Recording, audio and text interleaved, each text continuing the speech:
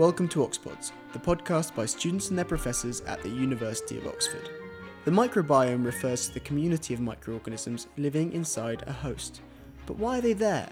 What benefits can these microbes provide to their hosts? And could they allow their hosts to colonise novel niches? I'm Alex Rodway, a biology master's student at Jesus College. To find the answers to these questions, I will be interviewing Dr Sarah Knowles, Associate Professor of Ecosystem Biology, whose research focuses on the mammalian microbiome. Hi Sarah, thank you so much for coming on Oxpods. It's a pleasure. Just to start with, when we talk about the microbiome and hosts and symbionts, what do these terms refer to? Yeah, so a symbiont is really an organism that lives in a kind of intimate, close-knit relationship with another organism. So two species really that live closely together. It doesn't mean they're necessarily cooperating with one another. It could be that that's a negative interaction. So a pathogen would also be a symbiont. But you can also have symbionts that, do good things for each other, like help one another with something or other. So would that be a mutualistic relationship? So exactly, yeah. So a mutualistic relationship would then be a relationship where both parties benefit from that association. So something like a bee and a pollinator, that's a mutualistic relationship. Right. Yeah. And do the symbionts and their hosts always rely on each other when they form these relationships? No, so they don't always rely on one another. And, obviously, as I said, sometimes symbiotic relationships are actually pathogenic. And even if you look back at where did mutualistic relationships between hosts and symbionts come from, they often evolved from pathogens. So a symbiont now, if you look back at the evolutionary tree of life, where it's come from, it will have evolved from a pathogenic part of that tree of life. So they can move from being nice to being nasty, depending on the context and also throughout the course of evolution. Okay. And I don't think I said what a host was, but a host, essentially, if you have a host and a symbiont, that's just a symbiotic relationship where one species is much bigger than the other and kind of houses the other one. So the host is the one who houses and the symbiont is the one who lives in or on that host. Right. Yeah. So are there some species in which the host and symbiont, when they have a mutualistic symbiotic relationship, where they're completely dependent on each other, where they couldn't live without the other one? Yeah, definitely. So there's lots of examples like that, particularly in insects. So if you look, for example, at aphids, there's loads of species of aphids, and they all feed on sap, which has basically got no nutrients whatsoever. And in order to feed on that, they absolutely have to have bacterial symbionts that provide essential nutrients that sap doesn't have, like amino acids and things. Are those symbionts called Buchnera? Is that the... Yeah, that's right. Yeah, exactly. Yeah, Buchnera is the bacterial symbiont of aphids that provides amino acids for those aphids. Okay, so they synthesize new molecules for their hosts. What other benefits can hosts gain from their bacterial symbionts? Yeah, so the main ones we see tend to fall into two big camps. So you see nutritional benefits, like that the symbiont provides nutrients for the host or key biomolecules that the host doesn't have, so vitamins, amino acids, things like that. Or the symbionts help the host break down some kind of nutrient that is very abundant, but the host doesn't have the enzymes to do themselves. But they also often have roles in defense against pathogens. So we see, for example, that if you were to take a course of antibiotics, you'd be much more susceptible to pathogenic infection. And the reason for that is that you're wiping out your natural gut flora, which is protecting you from those pathogens. Oh, wow. Okay. Yeah. So is it just that these microbiomes can provide defense against pathogens, or can they also provide defense against predation? So it's interesting you should ask that. We have fewer examples of protection against predation, but there is one really cool area of science where they've been looking at this Hawaiian bobtail squid, which is this really cute little squid that lives in the shallow waters off Hawaii. And that actually uses symbiotic microbes to protect itself against predation. At least it's thought to be against predation. And it uses bacteria that it takes into the body, this one specific species of Vibrio, which is very common in seawater, to bioluminesce, in other words, to glow. And what that does is it provides this effect called counter-illumination, where instead of making a shadow on the seafloor that predators could potentially see, the squid is kind of made invisible to those predators by the glow of this bacterium. So it's one of the coolest examples of symbiosis, I think. So it's kind of a form of camouflage then? Exactly, yeah, it's camouflage. So given that microbes can provide all these benefits to their hosts, why wouldn't the host just evolve the genes to provide the benefits themselves? That's a great question. So I guess you could imagine in some cases you might want to do things yourself, right? Because it might be more, you might get all the benefit from doing that. But some things are just chores, you know that. You don't want to do everything. And some things are also hard to evolve. So somebody else might be able to do something much better than you. And it's the same with hosts and symbionts. So hosts, I guess, are often thought to be exploiting bacterial symbionts that can do something they can do better. Microbes are, amazingly diverse in what they can do. They have, you could house microbes with lots of different genomes and lots of different genes that can do much more than your genome could ever do. So if we look at humans, for example, you have about 20,000 genes in your genome. If you look at how the bacteria in your body, they will make up many, many, many, many times more genetic material than that. And within those genomes, there's lots of capacity to do different things. So people often say, 99% of your genomic potential lies in your microbes.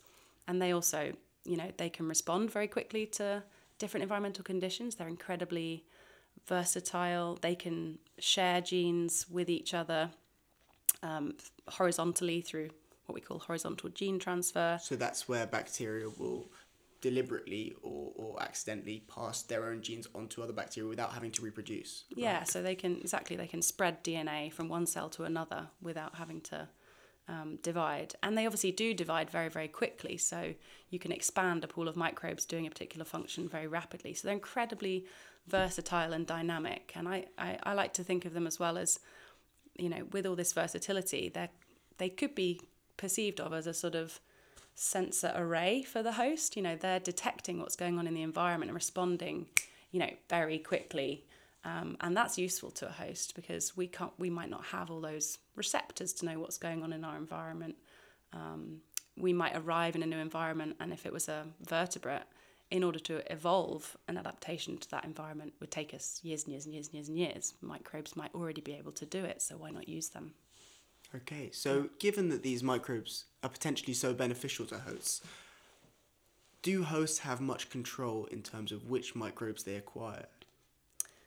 Yeah, so they certainly can do. It varies a lot across different systems how much host control there is. So in some cases, like the squid example that we talked about, where you've got this one bacterium that does a very specific function of glowing within the host to give it camouflage, there's actually exquisite control by the host over which microbes make it in to they have this light organ within the body cavity. So in that case, it's extremely tightly controlled. And there's also similar things going on in plants, for example, in legumes, pea-type plants.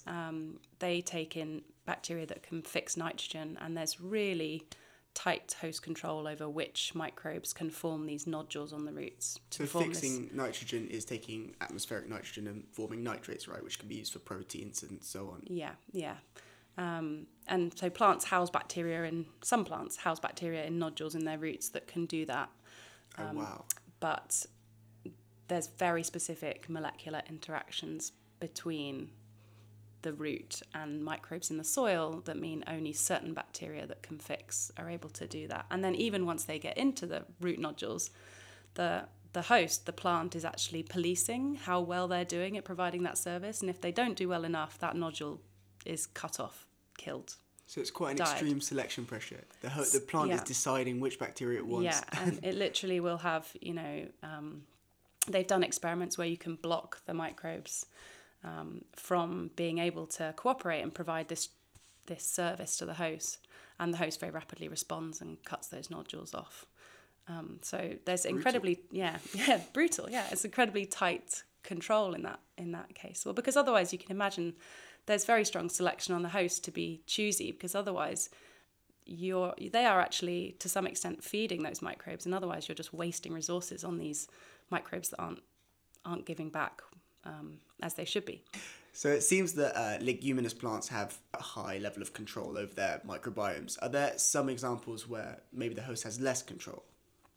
Yeah, so I would say the human microbiome is a classic example of where it's not obvious that we have, we certainly don't have very tight host control because our microbiome shifts with every meal that we eat. So there's evidence that we have some control. So if you look at kind of the immune system, and people have done studies with mice, for example, that have mutations in the immune system, they have a different microbiome, and there is evidence from simpler organisms as well, not just vertebrates, but say Hydra, these little sea creatures, that the immune genes they have are able to kind of select which microbes they retain. So it's likely that the immune system has partly evolved to select these microbes, but it's in a very loose way. And we probably also control maybe the level of oxygen in certain mucosal surfaces, and the level of nutrients, but it's much looser. These communities are more like a marauding mass of, mostly uncontrollable microbes that are just competing with one another and doing their own thing. And we have them.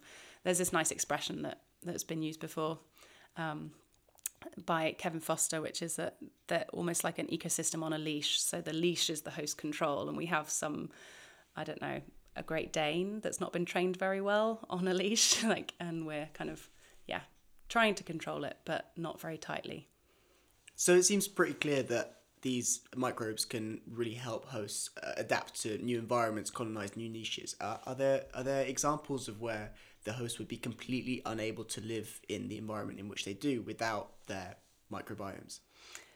Yeah, I guess the best example of that is all the deep sea ecosystems that have been discovered lately. So I guess, people always thought that the ocean floor would be completely dead, but then when they got down there, they found it absolutely teeming with life. And those entire ecosystems are completely built on symbiotic microbes. So you've got these giant tube worms, for example, that you find clustered around these hydrothermic vents on the bottom of the sea, which they don't actually have a digestive system. They have no ability to kind of eat themselves, but they have this big body cavity that's filled with symbiotic bacteria that are able to take the hydrogen sulfide gas that comes out of these black smokers and convert it into carbohydrate for them.